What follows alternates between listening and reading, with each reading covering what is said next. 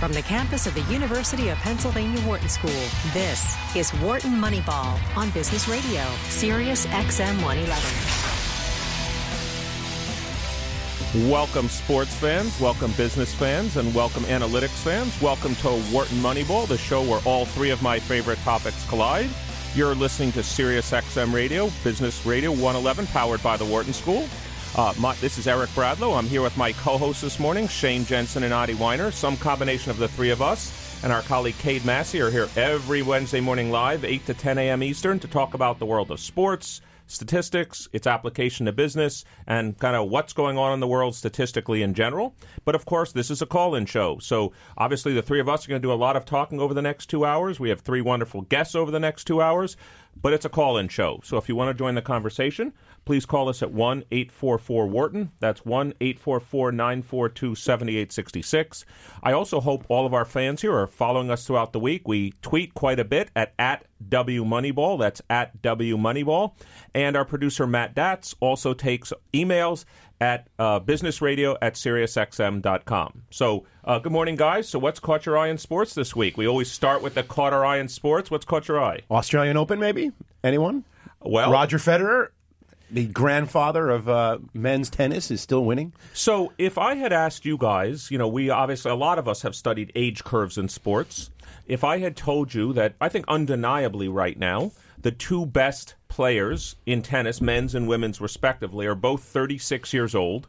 Just from a historical perspective, you would say, it just 5 years ago, 10 years ago, it would have been impossible to say that. Or, get out a shout out to my friend here, Shane Jensen, the best quarterback in football is still a 40-year-old quarterback. Yeah. So, what do you guys think? I appreciate the shout out. I feel like I really had a lot to do with it. Well, I'm just saying. You keep reminding of us.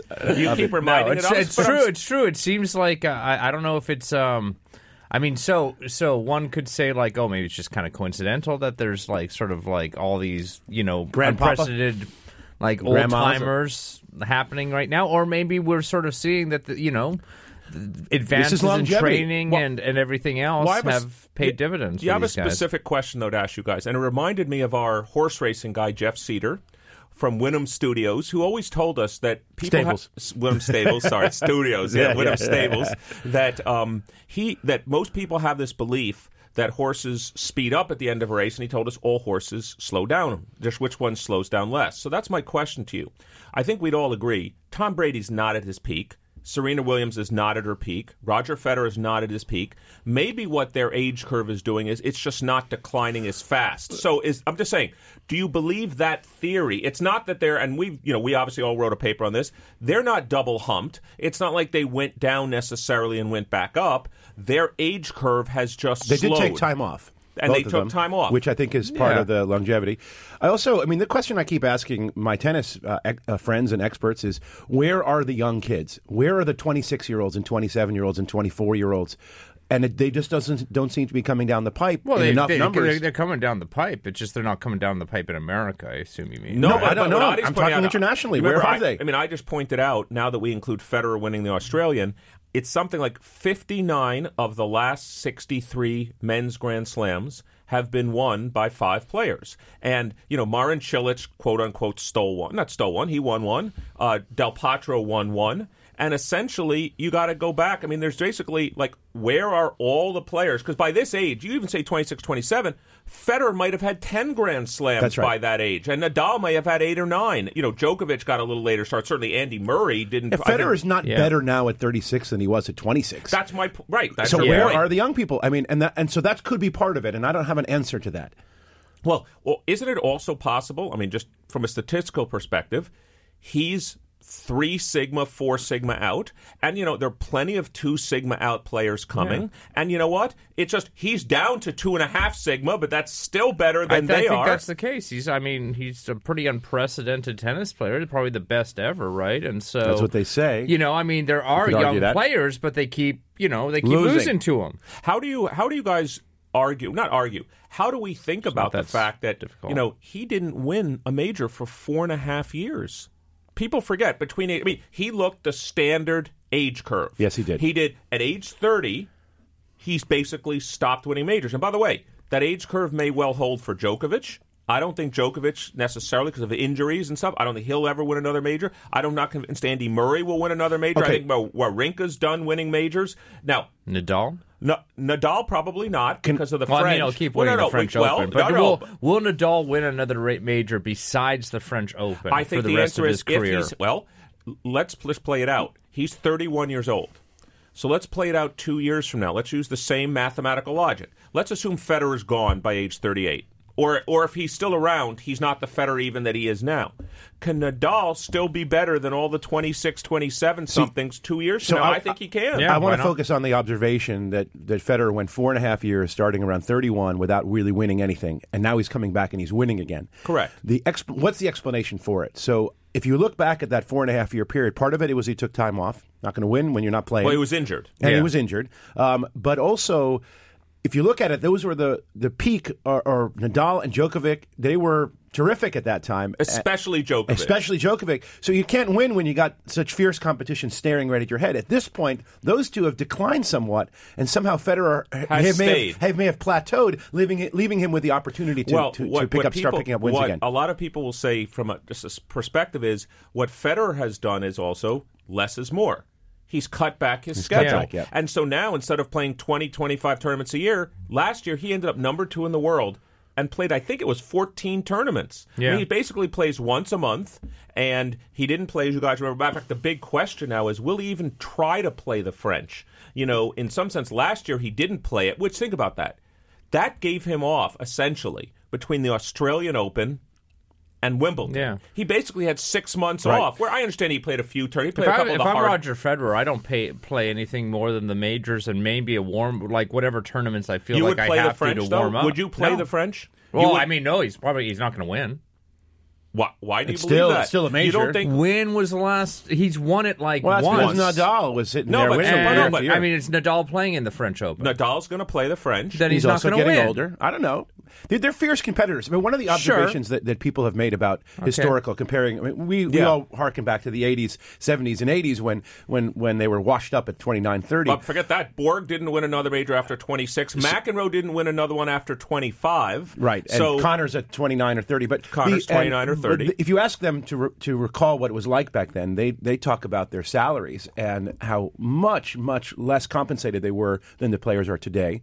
And as a result, they had to play constantly and travel constantly just to earn a living. So can you guys talk to our fans here? And again, I mean, that is true, but that's not going to be what causes Federer to keep. Well, I want to ask you guys. I want to ask you guys a question. But again, we're here on Wharton Moneyball. This is Eric Bradlow. I'm here this morning with Shane Jensen and Adi Weiner. If you want to join the conversation, talk to us about tennis or anything else, please call us at 1-844-WHARTON. That's 1-844-942-7866.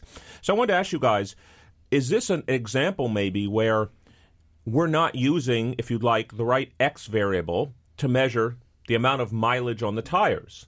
So maybe age is no longer, I'm not saying age isn't, age is correlated with lots of things, but maybe it's number of tournaments played in the last year. Maybe it's, I don't know, number of miles run. Maybe in the NBA, it's not LeBron James is 33. It's LeBron James has played more minutes than Michael Jordan in his career, and Michael Jordan was 40 when he stopped playing. So is it possible that that we're using the wrong proxy for mileage by using age, and we should be using, it's not even just number of tournaments played, but maybe there should be a recency effect. Maybe we should cut it off. How do you guys help our listeners think about, when you're building a relationship and say it's an age curve? Maybe it's not an age curve. Maybe it's a minutes curve. Maybe it's a tournaments curve. Maybe it's a mileage curve. How do you think about that? Well, I mean, you could. I mean, I guess you could collect a whole bunch of different variables and see which ones are most predictive of kind of drop-off in ability. I would be hesitant to overtrain that model on people like Roger Federer or Nadal, because it could just be, or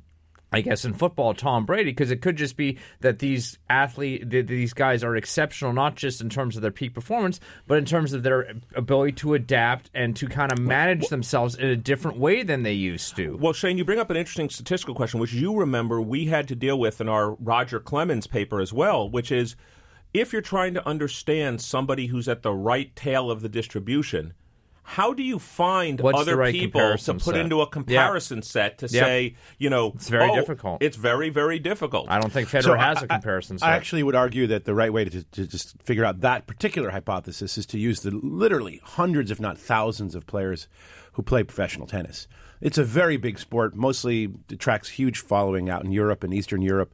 And they have fairly long careers. You don't see them or know necessarily of them in the majors, but they have lots and lots of games. If you can get that record, you can probably track their career success. But let me play devil's advocate. Much more data. They're not going to be very informative to somebody like Federer. Well, that's what I want to ask you, Adi. So we all agree with that conceptually, but suppose we all agree, and I'll use the language of statistics. There's an interaction effect between the number of minutes. Let's take a simple model. There's an interaction effect between number of minutes played, which we can measure for everybody, and ability.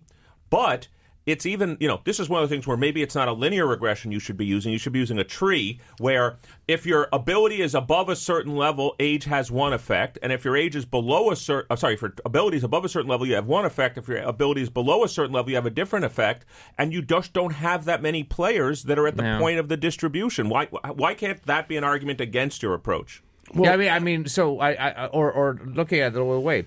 If you were to take the wealth of people over the last century who have played tennis and you were to build a model, I think that model would probably output that if you put what Federer's done in that model, the model would be like, well, no, that's impossible. That's impossible without what he just did.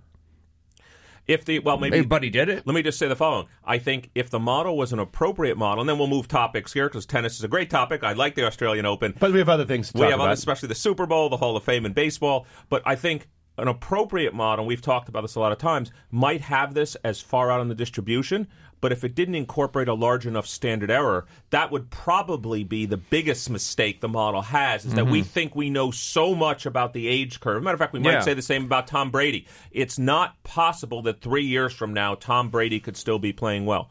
Well, of course it's possible. It just means that the right variables or the right unobserved heterogeneity, as we say, is not being taken into account into the model. It's not that our mean function is wrong. It's just that our standard error is too small. One of our listeners and friends asked me if I'm willing to admit that I was wrong on Tom Brady, and he reminded me of a forecast I made in the beginning of the season. Maybe it was the end of last season, that this year we can expect much less from Tom Brady.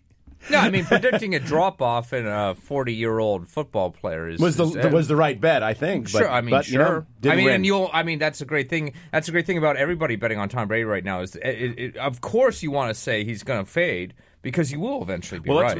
Let's make our transition a little bit to the Super Bowl. And by the way, people as just related to this, but it's not the topic I mainly want to draw our attention to, is that, you remember 2 weeks ago, people were pointing to the last 6 or 7 games of the regular season for Brady. Remember, you said, he's got an interception per game, his completion percentage is down, etc. And by the way, it's not, except for maybe that fourth quarter against the Jaguars, which was Tom Brady, it's not like Tom Brady has been brilliant in the playoffs. We may be seeing a lesser Tom Brady. All right, so he's down to 3.5 sigma above everybody else. That's the thing. We could make the same parallel between that and Federer. He was much greater than everybody else, and now he's just much greater than everybody else. Let me ask a question about quarterbacks. How much of being a quarterback, if you just had to broadly apportion it by percentage, it's a terrible thing and difficult to do, is really mental? I don't mean mental in the grit sort of sense. I mean in the wisdom sort of sense. Brady doesn't seem to make mental errors. He's so experienced, he's so talented, and he's so good.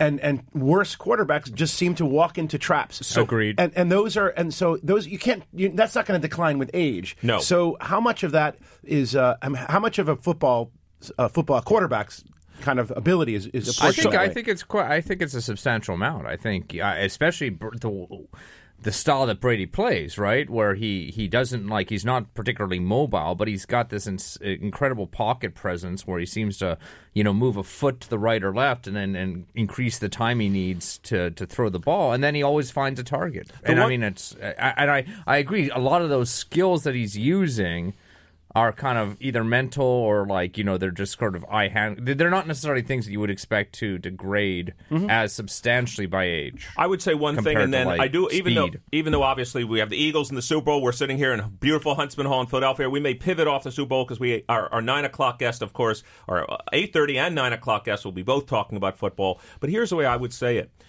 It reminded me at the end of Peyton Manning's career. If you can't throw the ball down the field at all, because your arm strength is gone, the defense can just sit in the passing lanes. It changes. So what Brady amazingly still has, although his deep ball, I wouldn't be confident. If the game plan, if it's the Joe Flacco, Chuck and Duck thing, not Brady's not that anymore. He doesn't have the 50-yard, I'm going to put it on a pinpoint arm strength, but of course the Patriots don't ask him to do that anymore. Right. His arm strength within 20 yards down the field is still truly amazing. And at the same age, Peyton Manning's arm was gone. He literally could not throw a tight, hard ball 20 yards out to the corner, and that changes the way defensively. And Brady, you still have, at least in the first 20 yards, you still have to cover the whole field. You have to cover the whole field. So I think mentally you're right. Brady doesn't make mistakes. Mistakes lose football games. And he's got enough left in the tank where people have to respect the throws he can make. Yeah. And that's the part that's amazing about him for a 40-year-old. So let's pivot. We've talked a little tennis. We've talked a little football. We're going to talk lots of football. Lots more football coming. Right? Lots more football coming. Let's pivot to something that's near and dear to all of our hearts, which is the Baseball Hall of Fame. Yes. Lots of things to talk about with the Baseball Hall of Fame, but just for our listeners here on Wharton Moneyball, to remind everybody who got into the Hall of Fame, and then I want to talk to Adi about the process, because I know you study the process of the Hall of Fame. Chipper Jones got into the Hall of Fame with, let's take them one by one. 97% of the ballot. Now, that surprised me, but I'll say why in a second. Did that surprise either of you that he got 97%, which, by the way, may have been in the top 10 of all time? It didn't surprise me because Chipper Jones is exceptional. I don't think he's tier one, using your description. I don't think you're even close. He's not. But it's too high. He also has no detractors. And if you think about the way the vote goes, the vote is you only get 10 players that you can select. You say on only the ballot. 10, but that's... Well, there's a big argument about this. So there's lots of articles written that that's just not fair. So it should be approval vote. Approve of anybody you want. And you ever want. And actually, I like I sort of like the process. It makes it kind of interesting. But there's often a very big gap between certain players. So I know I'm jumping a little bit, but Edgar Martinez, who was not elected, correct, is a much more controversial player because his career is not. Is more. I mean, he's a great player. I think he will eventually be elected, and next year will be his last chance. But it's just not it's just not an obvious case in the way that, say, Chipper Jones would be. And Chipper Jones didn't have anyone who really would be against him. He was a likable fella, you know. So besides, even at Shea Stadium. Besides the likability, can I ask you a question? I think you would agree with this. You know, one of the things we study in marketing all the time is what we call context effects, which means we're not saying Chipper Jones is as great as, let's say, Willie Mays, who got 97% of the vote. But let's take a look. We're going to get to in a second. Who else did he come up against this year? Well, I mean, he may well have been the best player. Maybe. Not in my mind. Not in my mind. He may well have been the best player. I don't mean Bonds and Clemens. The process is a joke. Well, we know that. The process is a joke. Yes. Because probably the second best baseball player to ever play, maybe third best baseball player to ever play the Mike game Messina? Is not elected. I'm talking about Curt Schilling, obviously. No, obviously. I'm talking about Barry Bonds. No, right. But this is we've rehashed. It's a joke. I mean, right? But I mean, half we can't the people talk about elect for him 100% every time. Right, the other half are never going to vote for him. Yeah, and the fact that the half are never going to vote for him is a joke. I mean, the whole process obviously is not designed to elect the best baseball players to have ever played the game. It's like, you know, well, it is. It does. I mean, most popular baseball players to ever play the game. This is why Chipper got 97%. Yeah. This is the other side of it. But you also agree. You also agree. Part of it. Well, first of all, so we're a business show as well.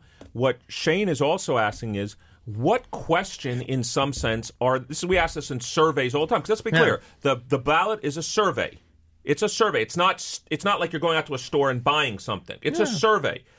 What question is the respondent answering? Which guy? And the answer is, which guy do I like? Which guys do I like the most? Who also happen to be good at baseball? It's not which guys were the best at baseball. Right. So no, obviously, because they take the word fame and they interpret it in a different way than Shane does. And every writer, and it's a baseball writer who is allowed to vote, has a slightly different skew on that. And so someone like Chipper Jones, who meets the standard for being in the Hall of Fame on quality wise. And there's no one really who debates that. He's not top number one tier, but he's not below the line by any measure. The only he was a very likable guy, and that's why he doesn't have detractors. The only concern I have about Chipper Jones, by the way, I do believe Chipper Jones is a Hall of Famer. Not a 97% number, but I guess I push back only because we're arguing like whether, between like did the 51st best baseball player have a better smile than the 48th best baseball player, right? And did I like him more when the third best baseball player is not in? But let me just say the following, and I agree. The one thing you would agree with is Chipper Jones. Let me say the good news at least. Chipper Jones isn't stopping Barry Bonds from not getting into the Hall of Fame. Is not. I mean, it's not a one a year Chip, in, and it's not a either or. It's not a fixed sum vote. Barry Bonds is blocking Messina. I think the system is broken to such an extent that arguing over there, I guess it's an interesting psychological exercise to try and predict how people are going to vote. But so why do you say? By the way, before we get to Vlad Guerrero, who I want to get to next, why do you say that Bonds is blocking Messina? Because there's only 10 votes, and Bonds and Clemens take up 2 every year from about 50 to 60% of the ballots. And there's 10 votes, not 5. There are 10 votes, but there's a huge diversity. There's a lot of very talented ball players out there, and not everyone votes for Messina. He's running around 70, just under 75%. He's at 63.5 this last year. 63. And he's got 4 more years. He's got 4 more years, so he's been creeping up. His Bonds only has another. Bonds and Clemens have 3 more years each. Okay, so Messina's only got one without them. You take a look. The people who don't vote for Messina essentially vote for him because they don't vote for him. Well, there are 2 reasons why. You don't think he deserves it, obviously, but I believe the more common reason is that he doesn't rank among the people who don't vote for him in the top 10.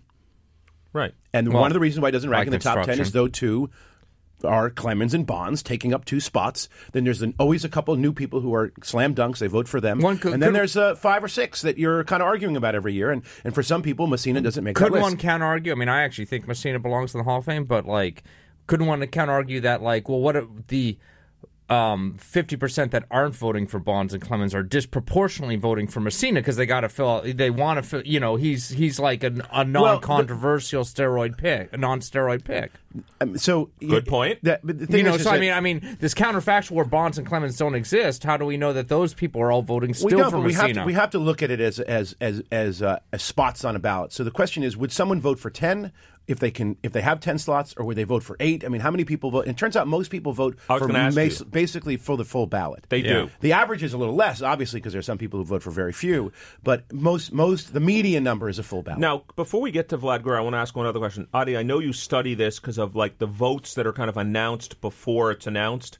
Could you talk about I don't want to say the surprise, but Edgar Martinez just missed out at 70.4%. It takes 75% for our listeners to make the Hall of Fame. Could you tell me the pre-analysis and then kind of the mathematics you did to why it was surprising? I was tracking Martinez almost to the very end. So can you tell our listeners, you've spoke about this before, we've been around though for 3+ years. Can you tell what you mean by tracking and then the math that would say, wow, that was a little surprising? It's actually it's somewhat interesting. So there's a guy named Ryan Thibodeau who tracks every public ballot. So a voter a baseball writer who has who releases a ballot to the public, they just announce it on Twitter or wherever they do. Ryan calculates it, puts it in a database. So as the announcement comes, about 2/3 of the ballots get announced ahead of time, and you can track how any candidate is doing along the way. And Martinez was tracking right around 80%. Almost the whole way through. And if he's at 80%, he needs 75%. Based on the proportion, so you can forecast what the public ballots will be pretty well. Let me just for our listeners out there, let me just tell you, this is the kind of math I do all the time. If for 2/3 of the ballot, you're 5% above the cut line, that means for the remaining 1/3 of the ballot, you could be roughly 10% below the cut line and still actually get elected. So he could have been, as long as he was 65% on the remaining 1/3, he would have made the Hall of Fame. So I just want to make sure that's the exactly inverse math. That's the inverse math, and essentially that's a 15-point gap. He was running around 80, and he had to be better than 65 on the remaining. Now what we have is historical years. He's been on the ballot for many years, and he typically runs between 10 and 15 points behind on the private ballots, what we call the private ballots. So I was making a forecast saying he's right at the border, and he actually looked like he was going to clear it maybe by a point or 2. And so that's he what it was looking like. Missed it, then, he actually missed it by a lot. By a lot. A lot of people say he was close. And in your math, he's like, it wow. Was actually quite surprising to me. The private ballots just were way lower than like 50%. They were about 50%, way lower than they historically had been. And I was surprised by that. So can you talk about so the way I'm thinking this as a statistician is the general principle that arrival time may not be independent of one's vote. Well, there is an issue with that. I mean, so the voters who voted earlier are different from the voters who voted later. That's what I'm asking you But about. I don't think we saw that. The voters who don't release their ballots at all are very different from those who do, and that's where the big difference is. There isn't really an order effect for Edgar. See. But what I think was interesting, and this gets to the conversation we were having a minute ago, why was Edgar Martinez so much lower on the private ballots than he'd been in the past? And I think he was even lower than in the past. Yes, he was. So I believe the answer is, if Martinez were elected, it would have been a Hall of Fame class of 5. And just for history's sake, can I take a guess? Take a guess. How often does that happen? 4 was extremely rare, which is what we got this year. I mean, I know the original, Babe Ruth Hall of Fame class was 5 or 6. Okay, it was 5. 5 or 6, and Ty Cobb did not make it. Back then, they had to fill it up kind of quickly, so it's like every teammate that ever played with Babe Ruth went in. So no, it didn't. That was not the case. It was like Grover Cleveland Alexander, Cy Young, Babe Ruth. It was only Babe Ruth was the only Yankee. Only Yankee. So has there ever been besides that class? No. There had never been besides that class. So now that leads you, and we actually discussed with some of my students. So we were trying to discuss Martinez, and he looks like he's kind of close. He looks like but he should be comfortably making it. But then we asked the question, how common is it to get 5? And the answer is, other than the first class, which is special, never. And that throws in a Bayesian wrench into this whole calculation, because this would be something unbelievably remarkable. I mean, really, really remarkable if 5 were elected. And so we actually pulled back my forecast, and I said I didn't think he was going to make it. But let me ask you guys again. This is Wharton Moneyball here on Sirius XM Radio, Business 111, powered by the Wharton School. This is Eric Bradlow, professor of marketing and statistics, and I'm here with my co-host this morning, Shane Jensen, professor of statistics, and Adi Weiner, professor of statistics. And if you want to join the conversation, please call us at 1-844-WHARTON. That's 1-844-942-7866. So let me tell you the problem I'm having with what you just said, Adi. Not that I disagree that you shouldn't pull it back, but it would imply that each individual voter in somehow, some way, either has awareness or cares about that fact, or has some way to adjust their voting. The private guys were actually watching the public ones and somehow changed their votes. I'm saying, let's imagine I'm a voter, and you put me in a bubble, and I don't listen to anybody else, I don't care about anybody else, I'm going to make my vote. Then your fact that there's never been 5 people shouldn't have an impact, because I'm not taking that into account, nor is the collective group. It's Everyone's such a weird just voting. thing to take into account. No, you're not. It has to do with space on the ballot. So that's jacked up, man. That's why. So it's just, I think it has to do with space on the 10. ballot. Right, there's only 10, and so if 5 are going to go in, more than 75% of the ballots have to have 5 of the same candidates, and that just is a lot, and it's a huge concentration. And the fact is it really only, Vlad wasn't elected last year. There were really 2 new guys who were admitted pretty easily this year. I'm shocked that Jim Tomei, by the way, made it in so easily. Actually, made it in. 90% basically. I actually think it has to do with his 600 home runs, which is such a rare feat, and it just impresses. Extraordinarily rare feat. But let me just say, by the way, likable guy. No, but sort of. But let me just say, by the way, if the reason that there's been more. No one on this show. We're not blood testers. We're not accusing anybody of anything. But there was as much discussion of Jim Tomei being in the PED era as there was of Bonds or Clemens or any of these people. So I have to admit, from just a person... It seems a little surprising, doesn't it? Well, it seems surprising to me that there would be this gap. And to me, if Jim Tomei's in the Hall of Fame, how's Barry Bonds not in the Hall of Fame? It's ridiculous. For years I've been against Bonds and Clemens being in the Hall of Fame. But if you're going to start putting more people from this era in... Maybe you should put the third best player in all of baseball. Maybe. No arguments for me. I don't have any issue. So let's go to the last one. Our last few minutes of this segment. Trevor Hoffman. Now, he's only the sixth closer of all time to be in the Hall of Fame. What do you guys think about Trevor Hoffman being in the Hall of Fame? By the way, just so you know, it depends on what metric you use. You could argue second or third best closer of all time until Rivera broke his record. Trevor Hoffman has over 600 saves, if that's a magic number. Second most all time. I think we'd all agree there was a time he was the best closer, certainly in the National League. I mean, he was one of the best players in baseball at his position for an extended period of time. Sure. How many of the closers that have been elected are modern closer, ninth inning only closers? Like Gossage was elected, but he was to pitch in the seventh inning. Yeah, or Eckersley, same thing. Very different. Lee Smith would be one of those, but he was another one of those guys. So what makes I think Trevor Hoffman, Hoyt Wilhelm was another one of those. I think Trevor Hoffman is the first closer in the modern form. Yeah. And that's controversial because people think that is a position that you come in the ninth inning with the lead.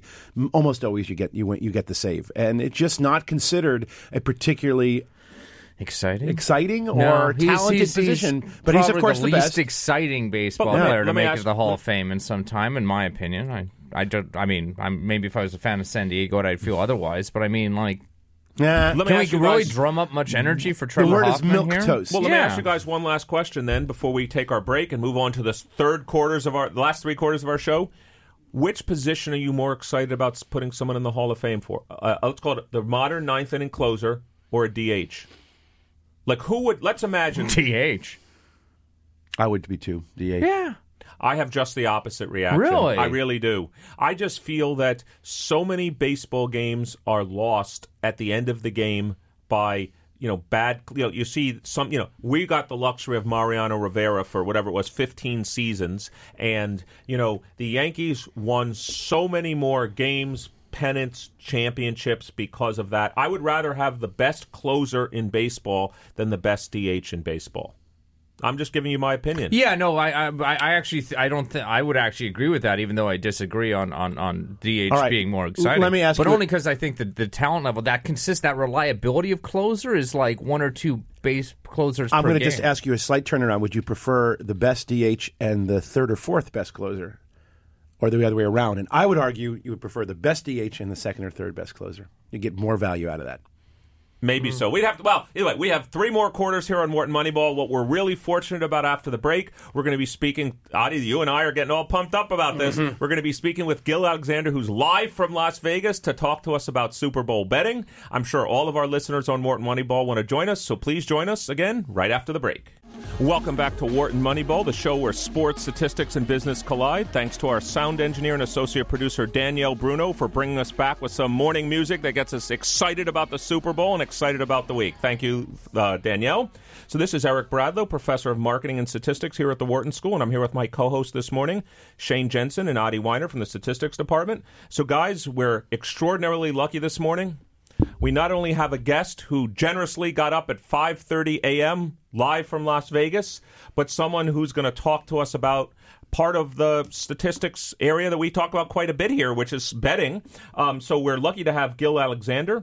Gil's a sports betting expert and host of a show, A Numbers Game, on SiriusXM's Vegas Sports and Information Network, Channel 204, actually a channel I listen to quite often. And on Sunday for the Super Bowl, on that channel, he's going to have 32 special in-game wagers. So actually, as the game is going on, Gil's going to be talking about in-game wagers, and it's the only live broadcast that's going to take viewers and listeners on a fast-paced, nonstop ride through the world of in-game wagering. So, Gil, this is Eric Bradlow with Shane Jensen and Adi Weiner. Welcome to Wharton Moneyball. I appreciate you all having me on the show. First question, does this get me admission to Wharton Business School? That's the first thing I want to know. That and an application. Yeah, well, put it this way. Well, the application fee is actually technically the important part. Well, Gil, let me just say the following. We'd be thrilled the next time you're here. What I can say is it'll get you admittance to a speaking engagement at the Wharton School. And so the next time you're here, by the way, we'll talk about this in a little bit. My colleague Adi Weiner runs a summer program for high school students called Wharton Moneyball. Trust me, high school students would love to have you come in, and there's lots of sports and statistics groups we'd love to have you speak in front of. So next time you're in Philadelphia, please contact us. Very kind of you. That would be generous. So you having me on. That would be great. So first, could you just tell us about your background? Lots of our listeners, it's hard to disentangle in today's world a love of statistics and sports with gambling. So tell us about your background and how this became kind of a full-time profession for you. It's perhaps not the sexiest thing in the world. I was, like many children, obsessed with baseball cards. Spent many a solitary hour entertained by the back of colored cardboard with statistics. And even in my sort of 8-year-old brain knew that the statistics on the back of a baseball card weren't telling the full story. I just didn't know how to articulate it.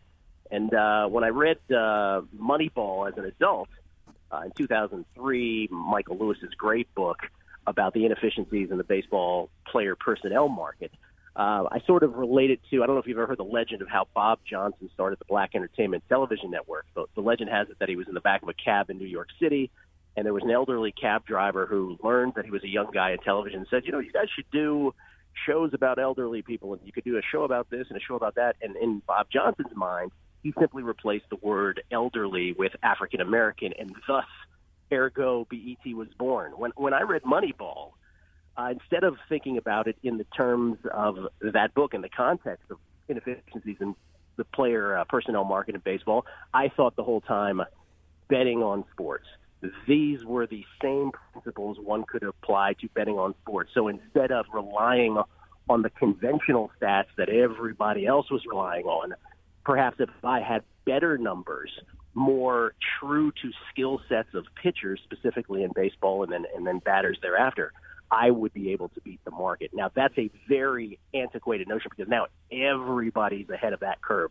But back then, that was a pretty innovative thought. So, Gil, could you tell us here, so we always talk about there's a couple ways if one was trying to bet on sports, and you've just brought this up, that people could, in theory, have an advantage. One is, the wisdom of the crowds is just different than the statistical model. That's one way to do it. You've also mentioned, I got data that you don't have. That's another way. Third could be you have a better widget. You have a better statistical model than other people. As someone as a sports bettor, given what you just said, if one wanted to get into this area, is it I'm going to build a better statistical modeling hammer? Is it I'm going to get better data? Or I'm just an extraordinarily patient person and I'm going to wait for the wisdom of the crowd market efficiency to be off? How do you think about it? God, that's such a complex answer because I think it depends on the sport. I think it depends on your makeup as a human being. So if we're talking about football, and we're here in Super Bowl week, and we'll obviously get to the Super Bowl props, but I think the NFL is a great example of there's so much dumb money in the market. Everybody, wherever you are, has an opinion about the NFL. It is the king of all sports, and I think you do best betting football not so much with a statistical model, although that certainly should be the basis for anything, but really you're playing against the crowd. The recency effect is such an overriding element to being successful in betting the National Football League. I think baseball's different. Baseball really is, for me, about having a better statistical model than someone else, than the next person, and certainly better than the books themselves. I think it's a different answer for every sport, and I think you have to have the humility also, and this is probably the biggest thing I would for anybody who's considering sports betting, the humility to know that your way is never going to be the only way, and to learn from others that if there's a spectrum of the most statistical approach on one side and the most smoke and mirrors, let's call it, person on the far end of that spectrum, that oftentimes the best answer lies somewhere in the middle of that, and you have to sort of have the temperament to be able to overcome the losing stretches as well. And there will be losing stretches, believe me. So my two co-hosts are raising their hands to ask questions, but I have one last question for you. It actually relates to something my colleague Adi Weiner and I, who's a co-host, is going to ask a question in a second. I were just talking about. How do you beat the VIG? Like, we're looking at all of these prop bets, and before you get into the details of them, which we want to get to in a second, like, we're seeing, plus 140, minus 170. We're seeing these massive spreads. So even if I'm patient and I can deal with the losses and I've got a good statistical model, I've got to be so much better than the betting odds differential I'm given. So how do you think about just the VIG and the way to, can I really win in the long run? Yeah, I mean, you've hit on what. Listen, the reason they keep building sports books and the reason they keep building casinos is because the edge is with the house, right? Obviously, in sports that are 11-10 VIG, you lay minus 110 to win 100. That is minus 110, as we call it in our parlance. That's the edge that the books have, and in order to be a winning sports bettor over the long haul, strictly betting 11-10 sports like that, you've got to hit 52.4% of your wagers. Now, to the average listener, they're like, 52.4%. Looks like nothing, huh? Yeah. Oh, good luck. It is a really, really tough proposition over the long haul, and there is a handful of bettors that are able to defeat that. Those are the best in the business. Most people cannot. As far as the props that I think you were just referring to, which has the wider straddles that you were talking about, this week there is actually a lot of opportunity. There's a lot of, one of the big things is in an NFL week, the market has a full week to calibrate the line. It is an extremely efficient market. When it comes to prop creation, like we have seen this past week, books are sort of fighting over themselves to get them out early, to be the first to get them out. There's a big frenzy of the release this past Thursday. And I will tell you that for those of us who bet very seriously, it is one of the great betting days of the year because they do put up bad numbers. They are human beings, after all, and there is not some sophisticated algorithm that goes into it, and that might surprise them. So just for our listeners here on Wharton Moneyball, and again, we're talking to Gil Alexander, host of a numbers game on Sirius XM Radio, channel 204. So, Gil, just for our listeners here on Wharton Moneyball, just to be clear, what you're referring to is, for let's say the over-under for who's going to win the game and by how much. There's an initial line put out which is based on statistical models. The wisdom of the crowds may adjust it by, in this case, a point and a half. Those are kind of efficient markets because there's, a lot of people weighing in on these markets. But you're referring to the initial numbers put out on is the last score going to be a touchdown? What's the chances there's going to be a safety in the game? Is the first play going to be a sack? That these numbers are put out basically on human nature and such speculation that there's opportunities there. What is interesting about it, this is Adi Weiner, that those numbers are also the most wild, but they're also the ones that are covered with the biggest spreads because they don't really know, so they book into it or they build into it all this extra straddle space. So that means that it's kind of you're kind of one step down before you start, but obviously there's enough of them and you can find it. How do you do that? You do that with statistics or do you do that with just experience? Both. I think it depends on the prop. So, by the way, that was a great description of the difference between the efficient market of a game line versus that of these props that was given there. And I think let's take an example of a prop this week. Let's take some of the more template props that exist every year prior to Hold on a second. I'm getting my pen to write this down. And I assume you're giving me the ones, Gil, that I should be betting, right? Not that I would, of course, bet on the game. We're talking purely hypothetically here. I'll get to that secondarily. Okay. I'll tell you first about just how the creation of, let's say, a generic, a sort of template prop that exists every year. So player X on whichever team is playing in the Super Bowl will gain X amount of yards. Over under, say, LeGarrette Blount gains in this particular Super Bowl over under a certain amount of yards that's posted. That number often differs from book to book, and how each book creates those lines, or let's say the initial folks who put them up, is they certainly look at LeGarrette Blount's game log for the season, and they come to some very simplistic mathematical number as to, okay, well, this is what LeGarrette Blount did over the course of 16 games this season, or however many games Blount played in this year, and this is what he averages out to, perhaps adjusted by opponent to some degree, although even that might be a stretch in terms of how some books do it. But the best bettors have statistical models that are able to really adjust for when the yards are gained. So, for instance, if LeGarrette Blount, and I'm just going to use him as an example, but if player X, let's say more generically, gains yards primarily in garbage time when the team tends to be up in the game, right, just as a means of running out the clock. I'm just giving a generic example, not just saying that in this particular situation.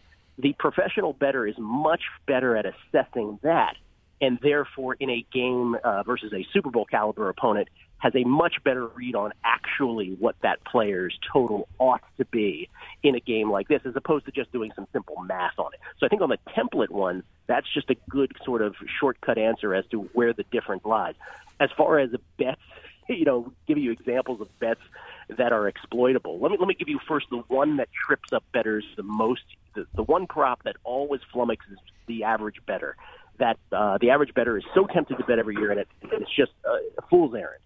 And that is a prop that says, will a team score 3 times in a row in the Super Bowl? And most people look at that prop and they say to themselves, will a team score 3 times in a row? My goodness, they're playing a Super Bowl opponent. That's obviously very difficult to do. And when it says no, oh my God, it's at plus money, generous plus money. Wow, I'll obviously bet on the no there, especially when you're giving me a lot of bang for my buck. When in fact, it happens all the time.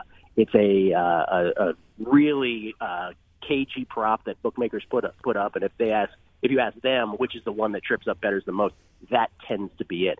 This year, I will tell you the ones that were supremely bettable, but folks like myself have moved these lines, and even in this case, before I could even get to them, just to give you an idea of the sense of bad numbers. Yeah, please do. Will there be a touchback to start the game? Will the opening kickoff be a touchback? And this was opened at William Hill, one of the big sports book companies here in town. Can you tell us what the odds? Yeah, tell us what the betting odds were for that. The opening odds, the no was at plus 170. Can't remember what the yes was, but it was in heavy minus numbers. But the no on will the opening kickoff be a touchback was no at plus 170. I think yes was minus 2 something. And the average person will look at that and be like, oh, there's always touchbacks. No at plus 170. I'll that's interesting. Or they would play the yes because they always think, yes, there's a lot of touchbacks. But no is at plus 170 is a tremendously bad number because, for those who follow these teams closely, Bill Belichick, first of all, both teams like to defer kickoffs. But when Bill Belichick and the Patriots kick off, they are the one team in the league that you can count on not kicking a touchback. They love the mortar kick, the kick inside the 10 around the 5-yard line, where they know from analytical study that that's the best way to pin the opponent back in terms of field position. So actually, depending on the opening coin flip and who ends up kicking off, instead of plus 170 on the no, that should have been much closer to a coin flip.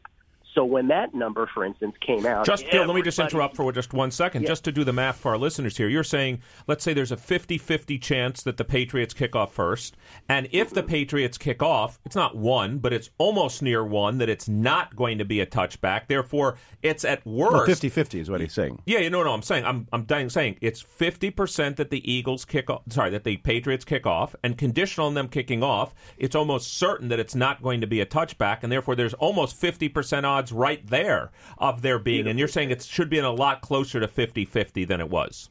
Correct. Well, yes. So one thing, the basic math we should learn is when he says 170, it's 170 divided by 270 to get the probability. Right, exactly. And so that's right. So the number's way off it's the about 50%. 63%. Right, it's way, way off the 50% mark. So this wasn't an opportunity, Gil, that you were able to get in on? No, because there are so many smart people here betting. And that's the other thing that people should know about sports bettors, right? Is that, they have this stereotype of a degenerate subset of society. And by the way, there are those. Let's not act like that. They're not there. You can't make money. That's right. But I would say the top 2% of professional sports bettors, I would throw them up against the top 2% of any profession anywhere. It's just that they choose to sort of live their life in a sort of asocial way with nobody telling them what to do, and they're smart people, and they grab that quickly. They recognize the error, and they'll grab it. And there's all kinds of examples of that. I'll give just one other. LeGarrette Blount to score a touchdown was opened at the South Point Hotel Casino at plus 425. That's a plus 200 kind of thing by the numbers ought to be. So they were about $2 off that. And that's just not the kind of thing you'll see on a weekly basis, say on a regular spread of a National Football League game. So it's a fascinating week. Put it this way, if you had told me right now I could bet $100 to win $425 with LeGarrette Blount scoring a touchdown, I think I would take that bet. That's amazing. Yeah. So why would people think that it's so unlikely that he would get a touchdown? Well, that's the thing. So that's the main point of all this, is that we have actual human beings behind the desk who, like anyone, can actually make errors, and they do. Listen, they're putting out. Here's the simple truth of it. They're making 400 or so proposition wagers before the Super Bowl became popular. Way back in 1985 is the origin. You may recall when William Refrigerator Perry was playing for the Chicago Bears, and Mike Ditka loved in the 1985 season to put the fridge in the backfield, and he would block for Walter Payton more often than not. But they decided here in Vegas, Jimmy Vaccaro was one of the folks who did that, to say, to put up a proposition wager that said, will William the Refrigerator Perry score a touchdown in Super Bowl? I believe it was Super Bowl 20 that year in 1985. Don't hold me to that. But Fridge actually scored, and those odds opened at 40-1. I think they closed in single digits. And thus proposition wagers were born, because the publicity they got, Vegas, from that one prop exceeded all the other press on the game itself that they got. And so the industry was born, and now you've got every shop putting out about 400 of these. And when you put out 400 of anything, they're going to make a mistake here and there. But they probably detect the errors pretty quickly because they start seeing the sharp money coming in on one side overwhelmingly, and they realize, oh boy, we screwed this up, and it starts to move. So that's what happens? Because that's exactly what happens. Yeah. Although in terms of props as opposed to a game, like we just had the first multi-million-dollar bet that took place here in Vegas at MGM this past Wednesday on the Eagles money line. Right. We've seen, obviously, Givens, we're sitting here in Philadelphia. We've heard the lore that this is Better X, the same bettor that won all the money on the World Series. At least that's the lore. It's out in the print. But, Gil, we only have a minute or two left, so I wanted to ask you, we've got to ask you, what are your thoughts about the game? How do you see the game? We've been talking about betting. We've been talking about the inequities in the lines, which are fantastic. In the minute we have left, tell us who you think's going to win the game, how it's going to play out. Well, you may not like this in Philly, but I do think Rob Gronkowski is the difference. I think the Eagles' defense, which has been exceptional in so many ways, their one sort of Achilles heel is covering the opposing tight end. I think Gronkowski has a big game. Their other sort of weakness might be covering the opposing team's slot receiver. That's where Danny Amendola comes in. I am betting the Patriots on the money line. That is to win the game outright, not against the spread, because, and I'll wrap it up with this, the Super Bowl is always bet in a way where the public, when they take the dog, instead of taking the points, they always bet the money line. And so it creates a lot of value on the favorite on the money line, and that's who I'm betting, the Patriots, to win it on the money line. Wow. Gil, well, first of all, thank you so much for getting up so early. We've been talking to Gil Alexander, host of A Numbers Game. Gil is on SiriusXM Vegas Sports Information Network channel 204. So, Gil, thank you for joining us this morning on Wharton Moneyball. Thank you guys so much. Appreciate it. Thank you. So, guys, in the last few seconds, just to wrap up Gil's thoughts, it's really interesting in some sense, how much inefficiency there is in the market, and in some sense there are opportunities, but as you just pointed out, very early on. Yeah. But at the very last point that he made at the end is there's the public has a gigantic error, and they actually love the dog, and they take the money line, and that always gives a prop ability, and it actually sits right around that 1% to 2% line. What's fascinating is that Gil's thinking, I have not bet on the game, hypothetically, of course, but if I was hypothetically going to bet on the game, I have to admit, I was going to bet the dog and the money line. I was going to follow the classic psychology, if the Eagles are going to play, they're not losing by 3, they're going to win the game. Well, there's a lot of history to suggest, by the way, that lots of opponents of the Patriots lose the Super Bowl by the same exact spread that we have now. So this has been the first 1/2 hour on Wharton Moneyball. We have a great second half hour with 2 guests. So please join us after the break. We're going to talk more sports, statistics, and business. It's been a great first half. Join us after the break. You're listening to Wharton Moneyball on Business Radio, Sirius XM 111.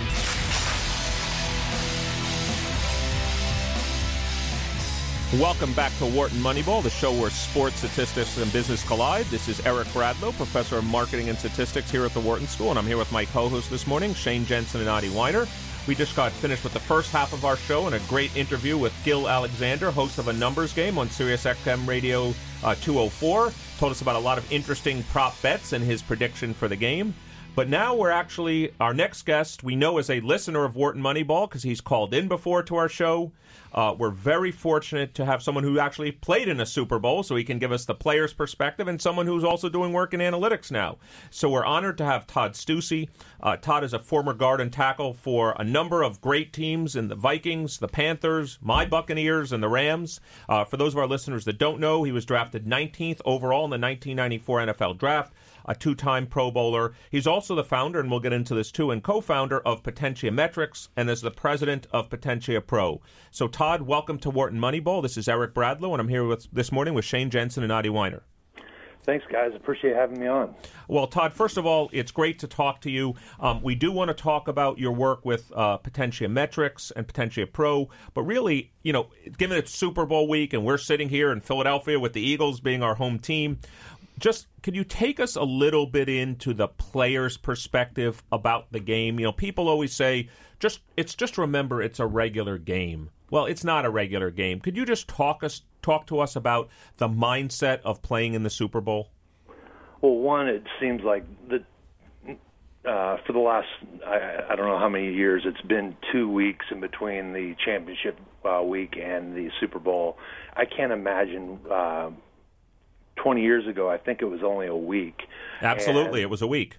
That was, I can't imagine trying to put all that together. It's a special event, obviously, and you want your immediate family there, and so there's all kinds of tickets arrangements and stuff. And if you were doing that while trying to prepare for the game, it's chaos in 2 weeks, and so 1 week would be even worse. But a lot of it in the first couple of days is kind of getting over the sugar high of the championship game and getting all those tickets, things in order. And basically the coach is like, no, you got to get all that stuff done by Wednesday, because Wednesday we're going back to work and getting ready for the opponent. For us, back in Super Bowl 38, it was the Patriots again. I know some guys don't mind seeing the Patriots every week. Well, one of my that can happen every year as far as I'm concerned. Well, one of my co-hosts, Shane Jensen's a big Patriot fan. And it does kind of happen most years. Yeah, no, I know. But Todd, could you? We have to ask you this question because we spent the first half hour of the show talking about age curves in sports and how, whether it's Roger Federer or Serena Williams in tennis. Obviously, we have Tom Brady in football. But can you explain to us, you played in the Super Bowl, I guess it was in 2003 or 2003, and Tom Brady's still here. And can you just explain to us from a player's perspective and also just the work that you've done in analytics, how rare is what we are seeing? And even if we hate the Patriots like I do growing up in New York, can you just tell us how anomalous and how, appreciate it while it's here? Yeah, no, absolutely. It's one of the things I appreciate most about the Patriots. The ability to replicate success is one of the most difficult things. Messages from coaches get old. As your body ages, you have to redefine yourself. I was able to be, when I came into the league, I was one of the faster, stronger guys out there. Your fast-twitch muscle cells tend to deteriorate quicker than slow twitch, and so the things that you did successfully with speed, you had to begin to take better angles, be more efficient in your movement, and there's certain things that my last year, I was 37 when I retired. I played 3 games over the age of 37, and it was in those last couple of years I took a lot out. I got a lot out of it because it really. I was forced to kind of redefine myself, and I see Tom Brady doing that in subtle ways every couple of years, because Tom Brady can't be successful the way Tom Brady was at 28. He's doing it differently, even if it's in subtle ways. To him, they're profound, and it really requires a commitment that one of the reasons why a lot of people don't play past the age of 30, because at 30, that's when your body really starts to take a significant step down as far as just pure athletic ability. Todd, this is Shane Jensen. So I agree completely, and I think part of the reason that Brady has been able to do what he does, not to take anything away from him, but he plays a particular position and, in fact, a particular style of that position that is maybe a little bit, makes it easier to adapt because he's never been a person who, whose kind of strengths rely on his athletic ability and stuff like that. Do you think that he kind of, obviously it's impressive what he's done, but you think he was more able to do that than most, like wide receivers or running backs or anything like that? No, absolutely. I mean, it's certainly there's certain positions that have a better ability to basically have longevity. I mean, offensive line and quarterback is we're not in the same category by any means, but it's much more technique driven. The ability to replicate a skill with a very low margin of error versus pure talent driven. If you think about it, in a lot of ways, it's managing the downside risk versus really capitalize on the upside. I think one of the real true outliers, if you think about somebody like Darrell Green, DB is an extremely talent-driven, performance-driven position, and the fact that Darrell Green for the Washington Redskins was able to play into his 40s is really quite amazing. And he was still one of the fastest guys in the league in his last year or two. So, certainly position makes a big difference, and the ability to redefine yourself and play more of a cerebral approach is certainly a big part of it as well. So we're here on Wharton Moneyball talking to Todd Stussy, former guard and tackle for the Minnesota Vikings, two-time Pro Bowler, played in Super Bowl 38. If you have a question for Todd or want to join the conversation, please call us at 1-844-WHARTON. That's 1-844-942-7866. So, Todd, if we could now start making the transition to talk about a passion of yours and something that's become a business of yours is the world of analytics. So let me first, as I'm making the transition, let me just start with your playing career. And as you said, you played a large number of years in the NFL. How did you see, before we get into Potentia Metrics and Potentia Pro, how did you see analytics change within the game of football in the 15 or so years that you played in the NFL? Yeah, no, it was only 14. I wish it was 15, but no. 14 still great. Incredibly and let me just say, you had we're huge fans, and you had a tremendous NFL career, and I know you're very proud of your NFL career. Yeah, there was certainly, you started to see early on in my career, a person like Brian Billick, he was my offensive coordinator when I was in Minnesota. Brian was a guy that was much more aware of the stats. I don't know if it was statistics driving decisions, but statistics that helped kind of identify areas of improvement where we wind up going, potentially being able to. He had basically a KPI dashboard or key performance indicators, looking at things like explosive plays, play efficiency, which I can get into greater detail, the time of possession, and obviously turnovers. Those were the things that he really monitored. He felt like if we won 3 of those 4 categories, that we were putting ourselves in a very good position to be successful. But there's the different technology that supports some of that was starting to come into the league. Systems like Exos and DB Sport, which are basically database film management systems that coaches would use to meta tag specific dimensional data on plays, so that basically they could be easily queried. So you could wind up identifying, show me a cut up where all plays 3rd and 10 between the 40-yard lines with this personnel in. But it required a coach to go in and manually enter all that information. And so hours and hours are spent. That's basically what 80% of the work that's done by quality control coaches, which are the lowest coaches on the totem pole, we're doing that, spending long hours on Sunday, Monday, Tuesday night to get the film ready for coaches to begin to do their work on preparing for the game plan. So just so all of our listeners on Wharton Moneyball, Todd brought up the magic word that people use. Like if you were Netflix today, this is what you do. Is the magic word is meta tagging. And you also brought up, and this is where we'll transition to potentiometrics and stuff, you also mentioned that historically, this was done by humans. You watched game film, you put a tag in the film, and now, as you said, a coach wants to say, show me all 3rd and 10 plays. Well, those have been meta-tagged by humans. So doing that, it's got to be so constraining, exhausting, essentially, to do that in a high-throughput way across all the games. Yeah, and coaches, in fact, would only do it basically on the games that we played, and they would be doing that almost in real time on the sidelines. There's usually an assistant coach that's standing next to the offense coordinator, writing down as much information as he can and then they wind up basically scouting the next opponent.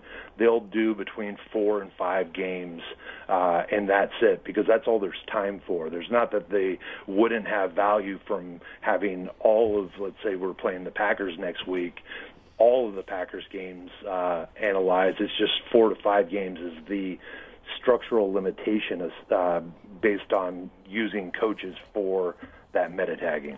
So can you tell us, how do you go from being, and then we'll get into what you do at Potentiometrics and Potentia Pro. Could you tell us, how do you go from being an NFL player to someone that says, maybe there's a gap in the field about, automatically looking at film and putting tags in them and using them analytically? Like, how do you develop your knowledge of analytics, your knowledge of technology? Because I'm sure many of our listeners are here saying, wow, this is a man that went from one very successful career to a world that's seemingly very different. How did you do it?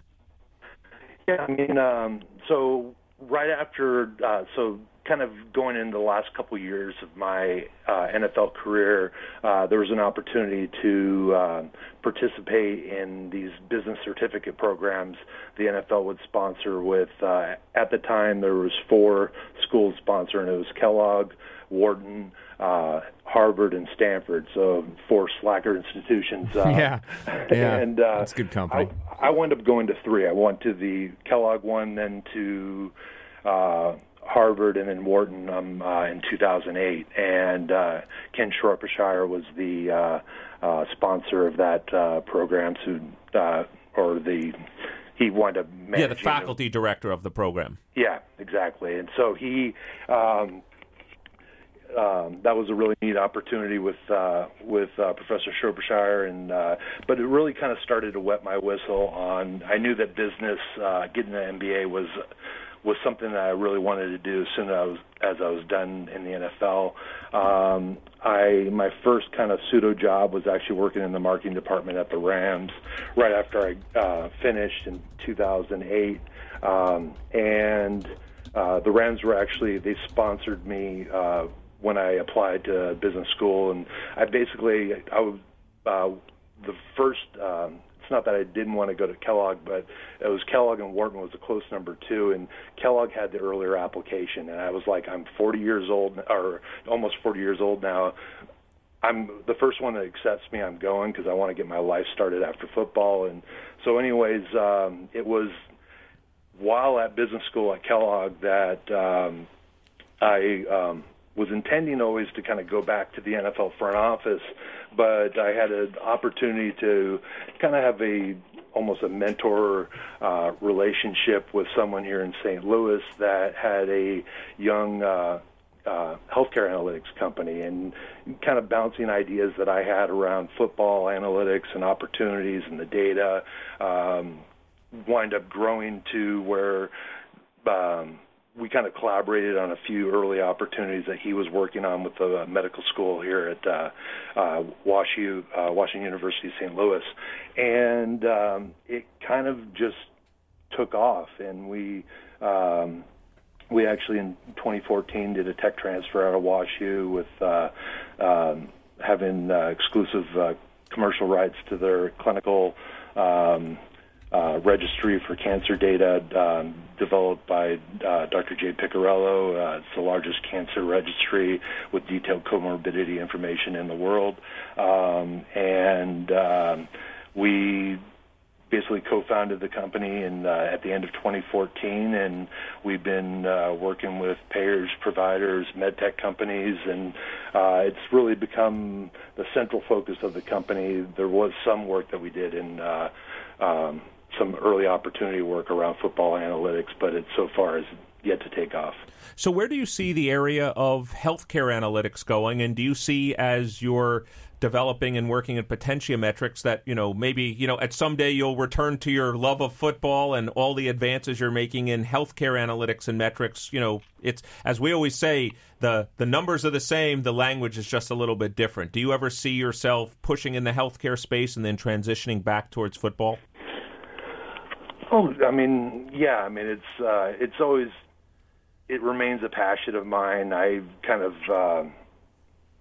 talked about for a while kind of starting to blog. I was hoping to get started this year. It's probably going to be pushed back into next year in terms of kind of doing some data journalism and stuff. We'll see if there's something that grows into the actual delivery, but of analytics in the NFL or in professional sports. But I certainly think there's an opportunity. There's a massive opportunity in terms of the way that data is collected. I'm especially encouraged about the opportunity around the RFID data, just because that's a really rich data source. Unfortunately, no one has access to it in the full form, and until that's so, it really, I think that's something we're queuing up for a later stage. But basically, just like you said, the math is very similar. The ability to understand, to process information, to be able to make better decisions, to make better allocation decisions as far as resources. It's a very similar. The back end is very similar. It's the front end that, depending on who the user is, who the consumer of the information is. So this is Adi Weiner, and I enjoyed, maybe not enjoyed is the right observation, the point about the RFID chip and all that data being held privately. This is something that we as academics have been confronting. There's tremendously valuable data in all sports that is being proprietarily held by the teams, and we just can't seem to break through that loggerhead and get access to it. Do you see that eventually trickling down to the public in all domains, or is it just going to sit there as privately forever? And or in your space of healthcare too? Yeah. Yeah, no, especially in healthcare, you have all kinds of regulations associated with HIPAA, et cetera, that is really, but there is, there's data out there. For all the knocks that the U.S. government receives, and rightfully so in some cases, they actually do a very good job of providing information, de-identified versions, large data sets of, and it doesn't answer all questions, but it can really answer some of the macro kind of trending indicators around healthcare spending, around outcomes, clinical outcomes, and so there is information out there but one of the real kind of key pieces that we focus on is around clinical registries. Often people look at electronic medical records as being the end-all, be-all, primarily because it really a lot of hospital systems have spent a great deal amount of money talking billions of dollars setting up these systems, but they're in their essence they were built to off of claims data registries or claims data systems that, they were set up to basically support billing, and that's much different than setting up a system to support clinical decision making. And a lot of times the way that the information is captured is not in the right granularity to really to potentially stake a life on it, to make a life and death decision on it. And so we focus on the registry data that tends to be processed by registered nurses, et cetera, to really support the kind of clinical decision-making that we're deeply involved in right now. As you've pointed out, and actually many of our listeners on Wharton Moneyball, or many of our speakers, guests on Wharton Moneyball point out, at the end of the day, a lot of these problems are going to be solved through better data. and so that it's interesting to hear. So, Todd, while we have you here, we actually have a caller who wants to talk to you a little bit about, as you know, maybe we'll transition with you to talk about the game coming up this weekend. Obviously in Philadelphia, it's obviously on our minds. Paul from Chicago has a question for you. So, Paul, welcome to Wharton Moneyball. You're on the line with myself, my co-host Shane Jensen and Adi Weiner, and more importantly, our guest this morning, Todd Stussy. Well, thank you very much for taking my phone call. This isn't the first time I've called in, but living in Chicago, just that 1 hour time zone change makes it much more difficult for me to get up and get on. But my question is, since a lot of particularly the offensive linemen were contemporaries of Mr. Stussy, who does he think should get in? Who does he think will get in? And it's, on another aspect, you got Ray Lewis first year and Brian Urlacher. Your comments on taking two of the same position on the first-year ballot. Well, Paul, first, thank you for your call. And Todd, just in case, I think I'll see if I get all these right for people, and you'll correct me, Todd, if I'm wrong. I think the following offensive linemen are up for the Hall of Fame: Tony Baselli, Alan Faneca, Steve Hutchinson, Joe Jacoby. Let's see here. Looks like Kevin Mawai, and I think those are the offensive linemen. So back to Paul's question. Any of those strike your fancy as guys you were like, while you were playing, you were like, wow, they were great? Or any of the defensive guys that are going up now, the Brian Urlachers of the world or Ray Lewis? Any thoughts on those players? Yeah, know what? I'm obviously Ray Lewis. I mean, he's... his bust has been probably made a couple years ago. I think it's a slam dunk, no-brainer. But as far as offensive linemen, I think Kevin Mawai really distinguished himself at that position of center over the years. Tony Baselli, obviously limited career as far as his longevity, but he was clearly one of the top offensive tackles in the league for 5 years, 6 years before he really started succumbing to those injuries. It's tough because his contemporary at that time was guys like, to me, Jonathan Ogden is the best offensive lineman of our era. It wasn't even close. Probably the next closest would be a guy I played next to for a long time, Randall McDaniel. But tackles tend to kind of be on their own a little bit more and kind of stand out a little bit more. But I think that Joe Jacoby, I'd love to see someone like that get in. Steve Hutchinson, I think, is certainly worthy. I don't know if he's this year or a couple years from now, and Alan Faneca. I think that there's some really strong candidates. I don't think Tony's going to go in the first year. I just don't think that he's he's been up for a couple years. I think he'll eventually go, but I think he's going to be someone that spends another year or two maybe kind of waiting.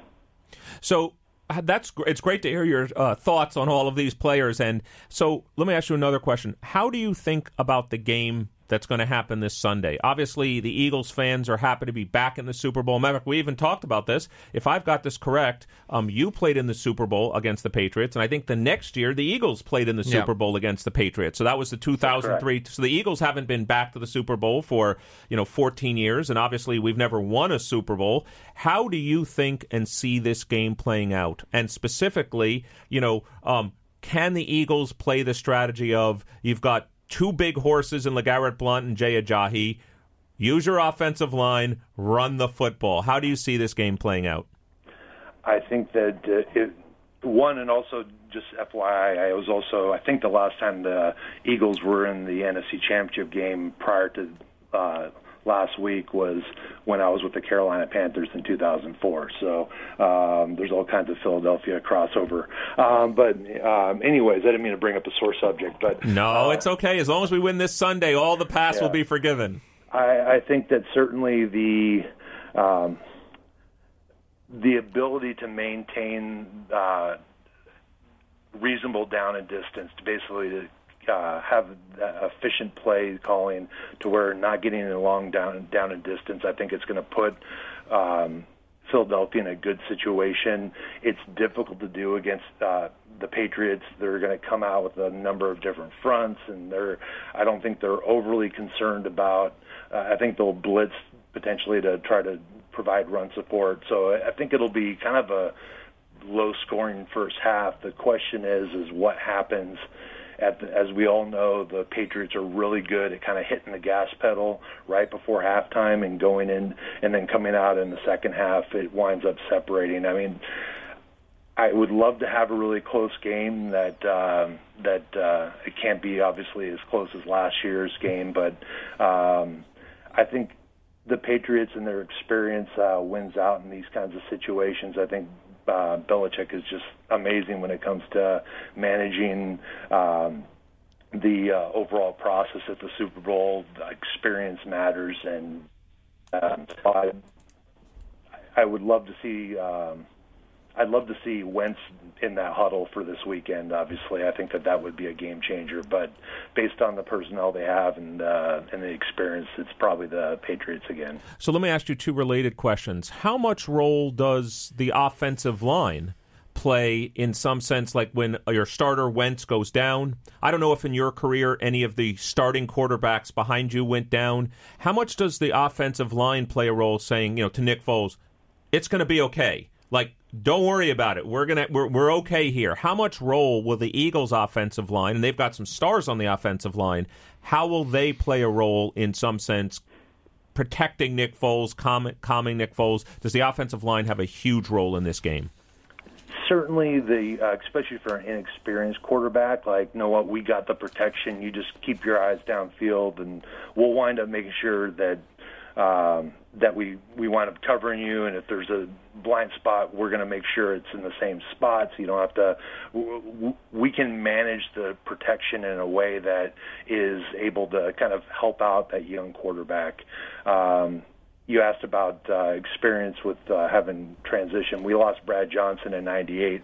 Now we happen to have Randall Cunningham on the bench. That worked out pretty well. Yes, it did for the Vikings. And when I was in Carolina, we had Jake Delhomme come in 2003 to replace Rodney Peete. But so we had some good. It's always good to have a good backup, and Doug Peterson did a nice job bringing in Folds for that. But I think. Nick Foles is no longer the backup. I mean, he's kind of gotten his sea legs underneath him. I think he's going to wind up doing a good job of managing that clock. Managing the ball. The question is what happens? Are the Patriots able to give a little wrinkle that winds up resulting in a turnover? I don't think blitzing is going to be a huge factor. I think it'll be more blitz for run support than it will be for to pressure the passer. And I've got to ask you one last question, since I have someone that played in the NFL and someone that's also into the analytics world, a topic we debate all the time here on Wharton Moneyball: momentum. Does momentum exist? And if it does exist, who do you think has it going into this game? And do you think, as a player, a momentum shifts in the middle of a game? Does momentum exist in your mind? Yeah, no, what? And I've listened to you guys talk about this a ton. It's momentum is.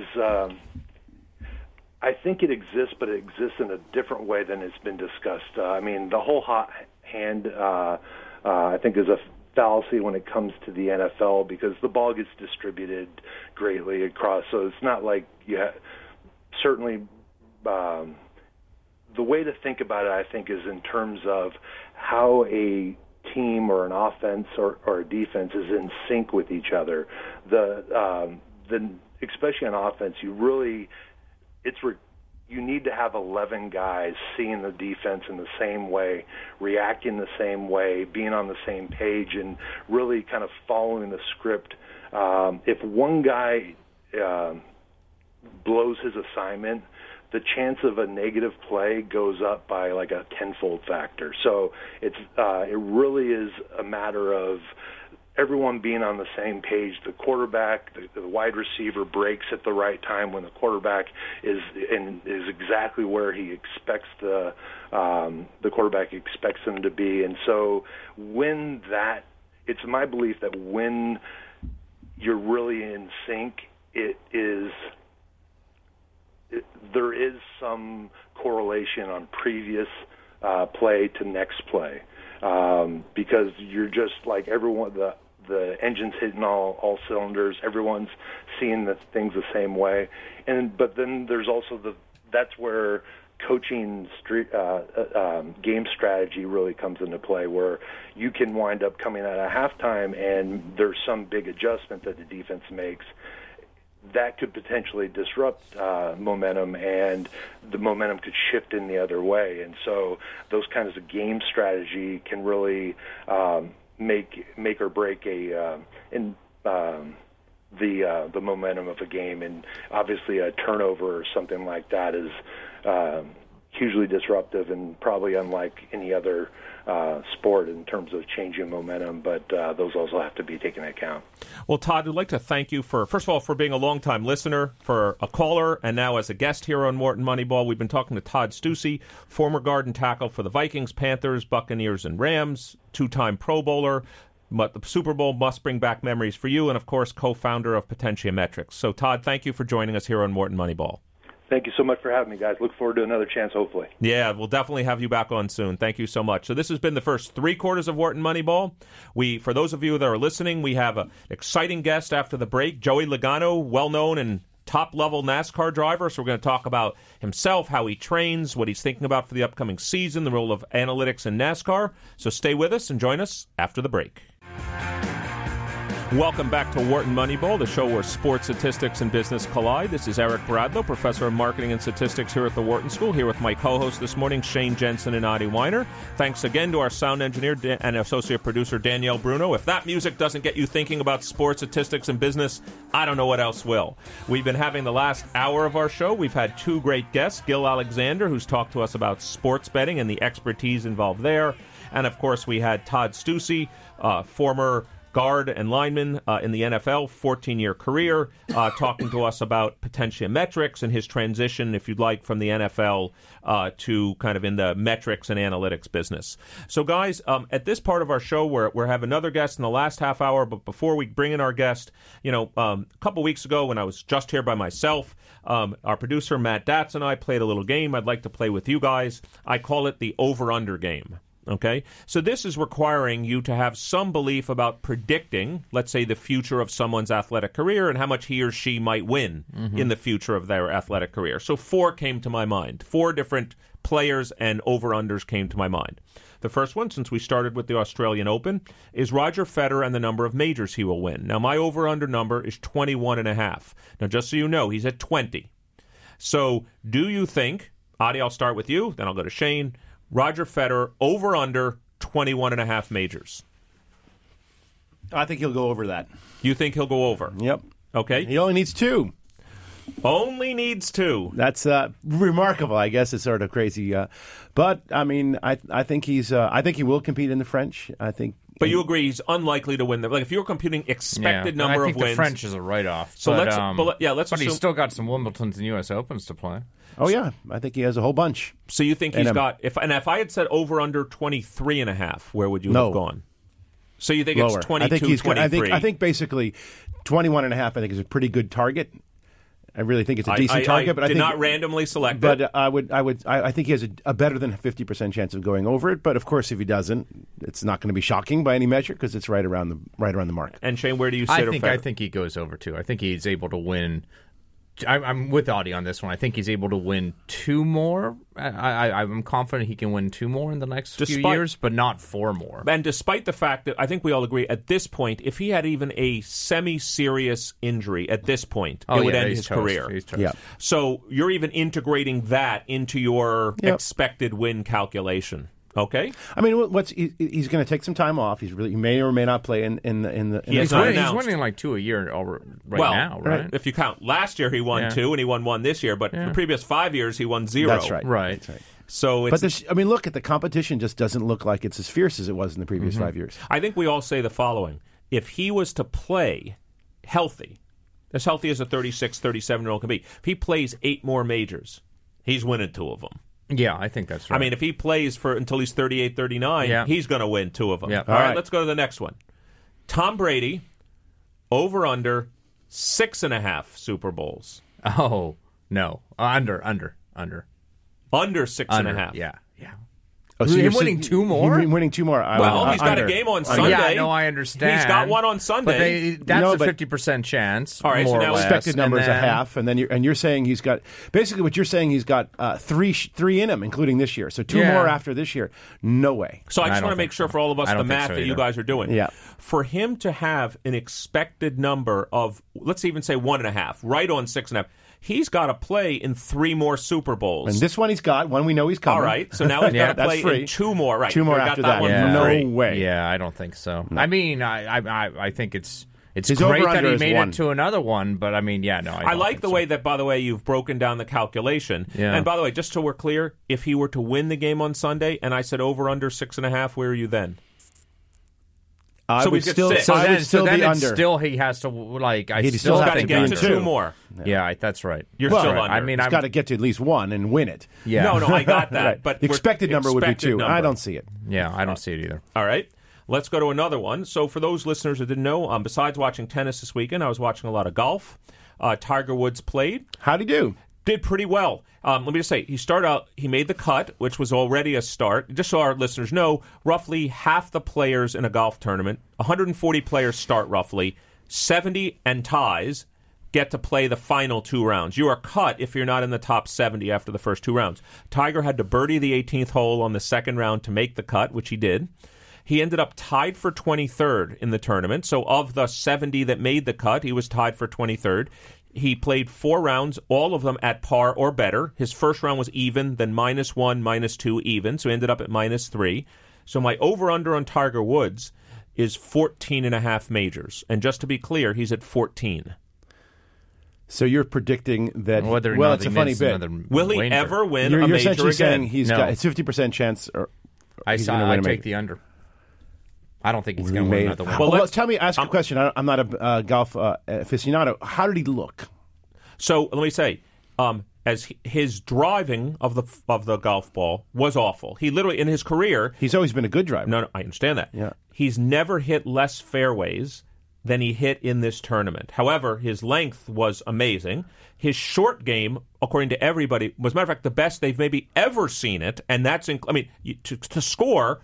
If you're not driving the ball well and hitting your irons well, your short game better be good. And his short game was great. But I don't think he was ever a great... I mean, he was a very powerful driver. Always hit one of the longest, accurate. but never was accurate. No, but I'm saying this was... This was even worse. Yeah, than the classic way to think about it is how many drives do you get into the fairway and how many greens do you make in regulation. What that means is if you're on a par 4, you should be on the green in 2. If you're on a par 5, you should be in 3 or less. He made... How old is he also? Well, that's the next relevant question. He's 42 years old. Okay, so that actually is not over the hill for a golfer. Obviously, he's been playing for many, many years, and he's had terrible back problems for years. I'm going to be contrarian, at least contrary to Shane. I'm going to go over.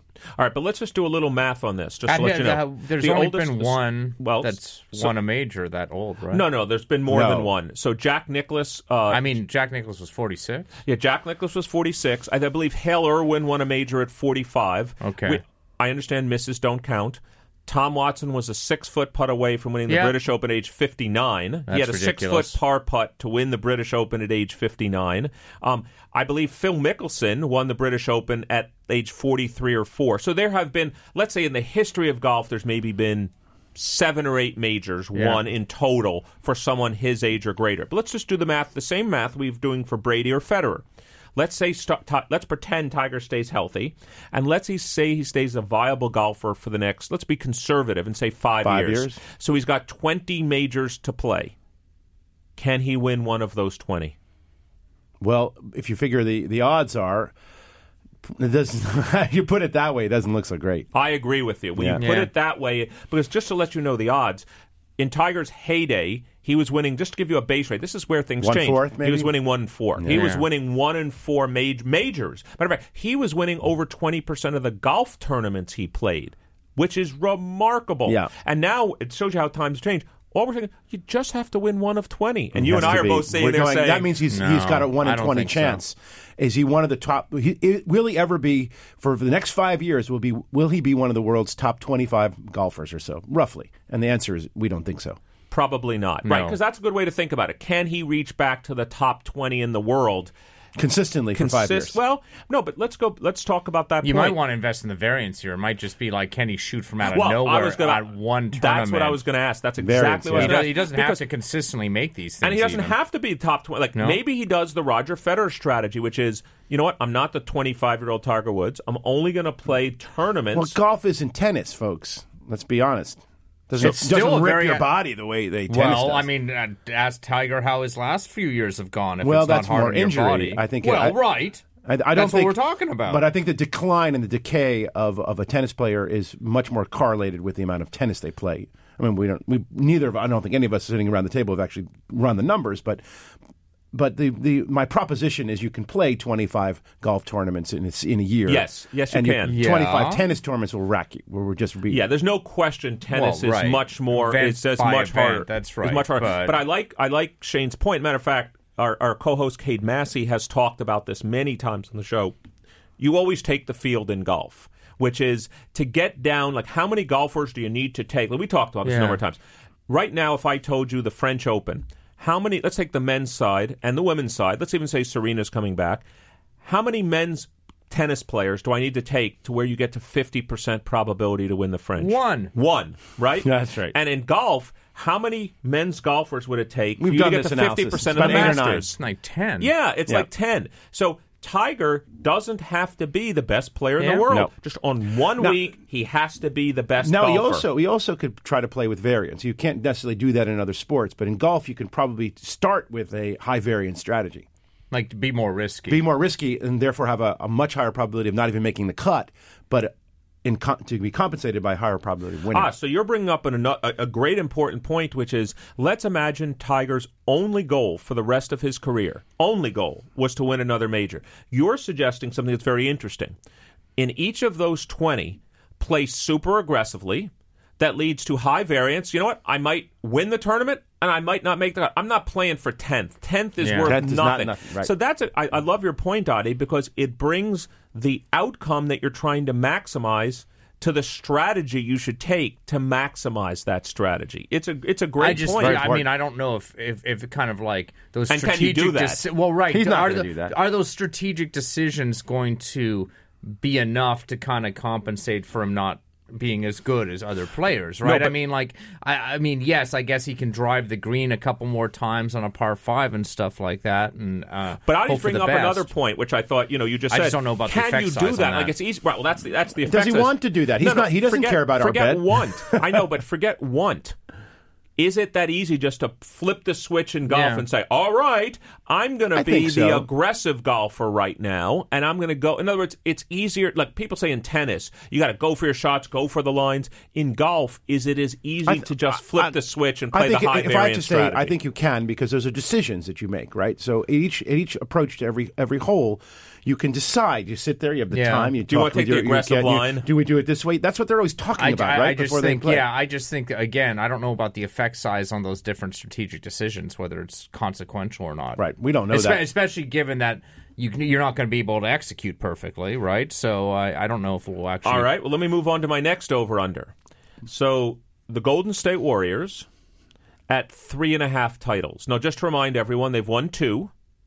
Right? They've won 2 titles together. They lost to the Cavaliers one year. You mean in the year. Next few years? Yeah. I'm saying let's call it this team. This Golden State Warrior team, which is primarily, Klay Thompson, Steph Curry, Kevin Durant, and Draymond Green. Right. Does this team win more than 3.5 titles? And they've already won 2, so you're looking at... Durant was not in the first one, but yes. I understand. Do they win 2 or more titles? Can you give me a little bit more information as far as how long these guys are signed for? What are their contracts? That's a good question. Curry and Durant are signed. I don't know. I think Klay Thompson is the wild card here. I don't think he is signed for as long. And Draymond Green, I just don't know. I don't know. But I know, let's assume Curry and Durant, who we would call the two of the best players. They're going to be on the team. Pieces. But let's even assume they're under contract for the next 5 years. Let's suppose I even put that out there. How are they looking right now? Didn't play great last night, but they are the number 1 seed in the NBA. I mean, they have the best plus-minus. They have the best win-loss record. Who's coming down? Who's challenging them? How much? What weight do they have to make the finals? Great question. You just asked that. So the Houston Rockets are in the West. Just to let you know, a first time ever happened last night in the NBA. So I know you guys may not be aware of this. So you guys know what a triple-double is. You have double-digit points, rebounds, and assists. Let's imagine I told you someone had a triple-double. They had a triple-double. What would you think would be a reasonable number of points to also have in that triple-double? Like, what would be a really impressive? 25, right? Yeah, 25 to 30. Right. Suppose I told you James Harden last night had a 60-point triple-double. What? The first time ever in NBA history. That's he insanity, scored man. 60 points last night, but also had 11 assists and 10 rebounds. Is anybody else on his team, or did he just play the whole? How do you have that many assists if you're getting 60 points? Well, that's what we're talking about. That's What's amazing. interesting, but here's part of the interesting, another piece of data. Did they win the game? They did. No, it's a great question. Yeah. They did win the game, but he actually, this just shows you efficiency. He got 60 points in 30 shots. Wow. So besides making a lot of threes, he went to the foul line a lot. So it's not like he took 50 shots in the game. He didn't take half the team's shots. He did it on 30 shots. But just to let you know, so you asked me who's catching up. Yeah. Houston is only 2 games back, and I know this is maybe a meaningless stat. There's the three top players, one might argue, in Houston are James Harden, Chris Paul, who they just got from the Clippers, and this guy Clint Capella, who's their center. When the three of them have played together this season, they're 20-0. Now, that includes beating the Warriors twice in that stretch. So I don't know if that's worth anything. You asked me who could catch them. I would say in the West, it's the Warriors. In the East, the Rockets. The Rockets in the West. In the East, maybe it's the Celtics. Yeah, maybe the East, it's. I mean, I maybe feel like Cavs. at least this. I don't know. At least this season. Cavs look awful. And the Cavs lost to the Pistons last night. The Cavs look terrible. Yeah, I mean, and again, this will be the true test of my theory that it really doesn't matter what happens in the regular season. We will see if the Cavs somehow turn it on. But they look weaker. I mean, yeah, the they loss do. of Kyrie Irving, so I almost feel like Cavs. the Warriors. I feel like are actually dealing with diminished competition this season relative to last year. It's shocking to say this. The Cavs are only 3 games ahead of the playoffs. Playoffs. So where are they relative to the Sixers in the playoffs? So the Sixers are currently, I may have this slightly wrong, the Sixers are 24-23. We lost 2 in a row. We've had a tough road trip. Yeah. We won the first game at San Antonio, which was great, but we lost to the Bucks and we lost to, I forget who else we played. Maybe I forget who else. We played someone else. Maybe it was the Rockets. Oklahoma City. So we lost to those 2 teams. The Cavaliers, I think, have 21 losses. And they're in like the 3 or 4 spot. Just to let you know, if the Sixers go on a 5 or 6 game winning streak, the Sixers could be in the 3 spot in the Eastern Conference. Except for the Celtics and the Raptors, there's like literally 6 teams that have between 21 and 23 losses. Like anybody could end up with home field. So no, the Cavs have come way back to earth. And not just in wins, losses. Right after last night's loss, their plus-minus points for the season may be in the negative. Yeah.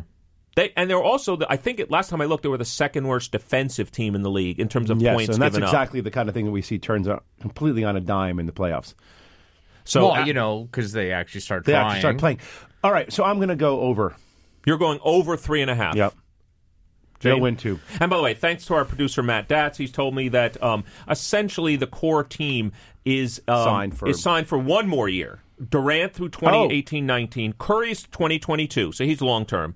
Durant 2018-19. Durant 2018-19. Klay Thompson 2018-19, and Draymond Green 2019-20. So there's this year and next year guaranteed, and then after that. Then actually would reverse it. I think they probably would win 1 of the next 2 with very high probability, and after that it goes down pretty dramatically. Yeah. Because they're going to lose. The team's going to fall apart. Except if they win another one, then these players are more likely to stay, et cetera, et cetera. And I mean, just the way that cap works in the NBA allows you to kind of maintain these super teams. I'm going to take the over. All right, take the over. Well, guys, by the way, let's go. Over-unders. I'm glad you guys enjoyed playing over-under. Well, now what we're doing is, as we always do here on Wharton Moneyball, and when it's the NFL, this is our last week of the NFL season, we're going to go to our Moneyball matchup.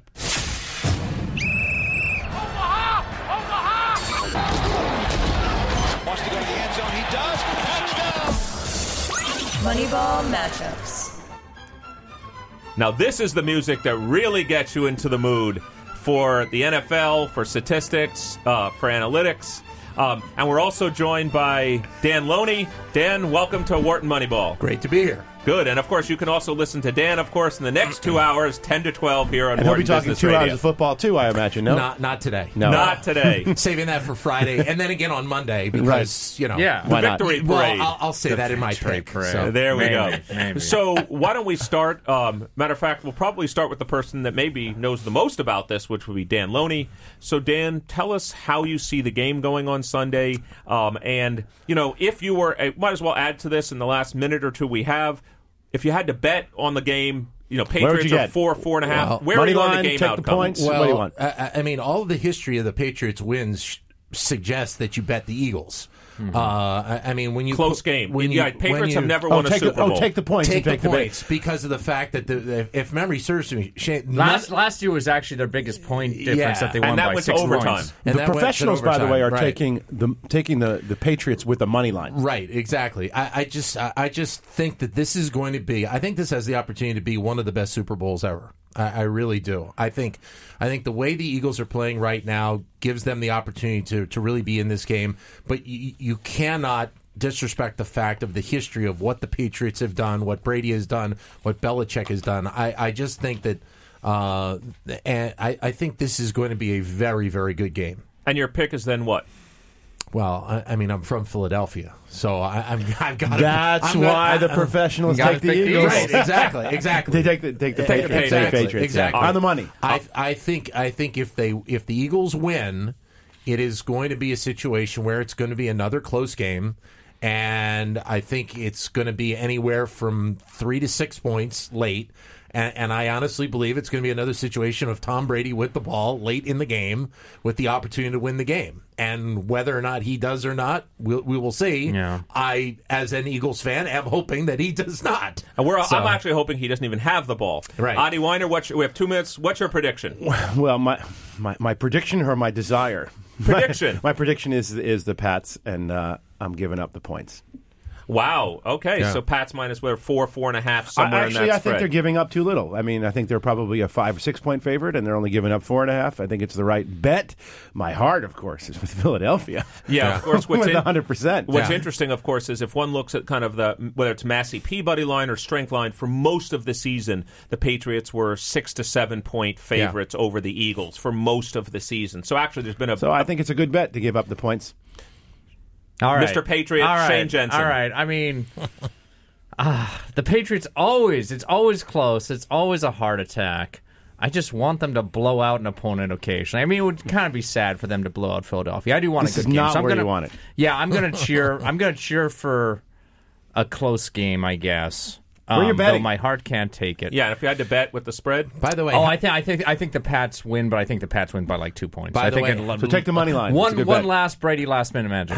Shane, how many Eagles fans do you have in your classes? Oh my god! Well, all of them. Okay, All of so them. we can tell them that, so Yeah, you get you in trouble in your class.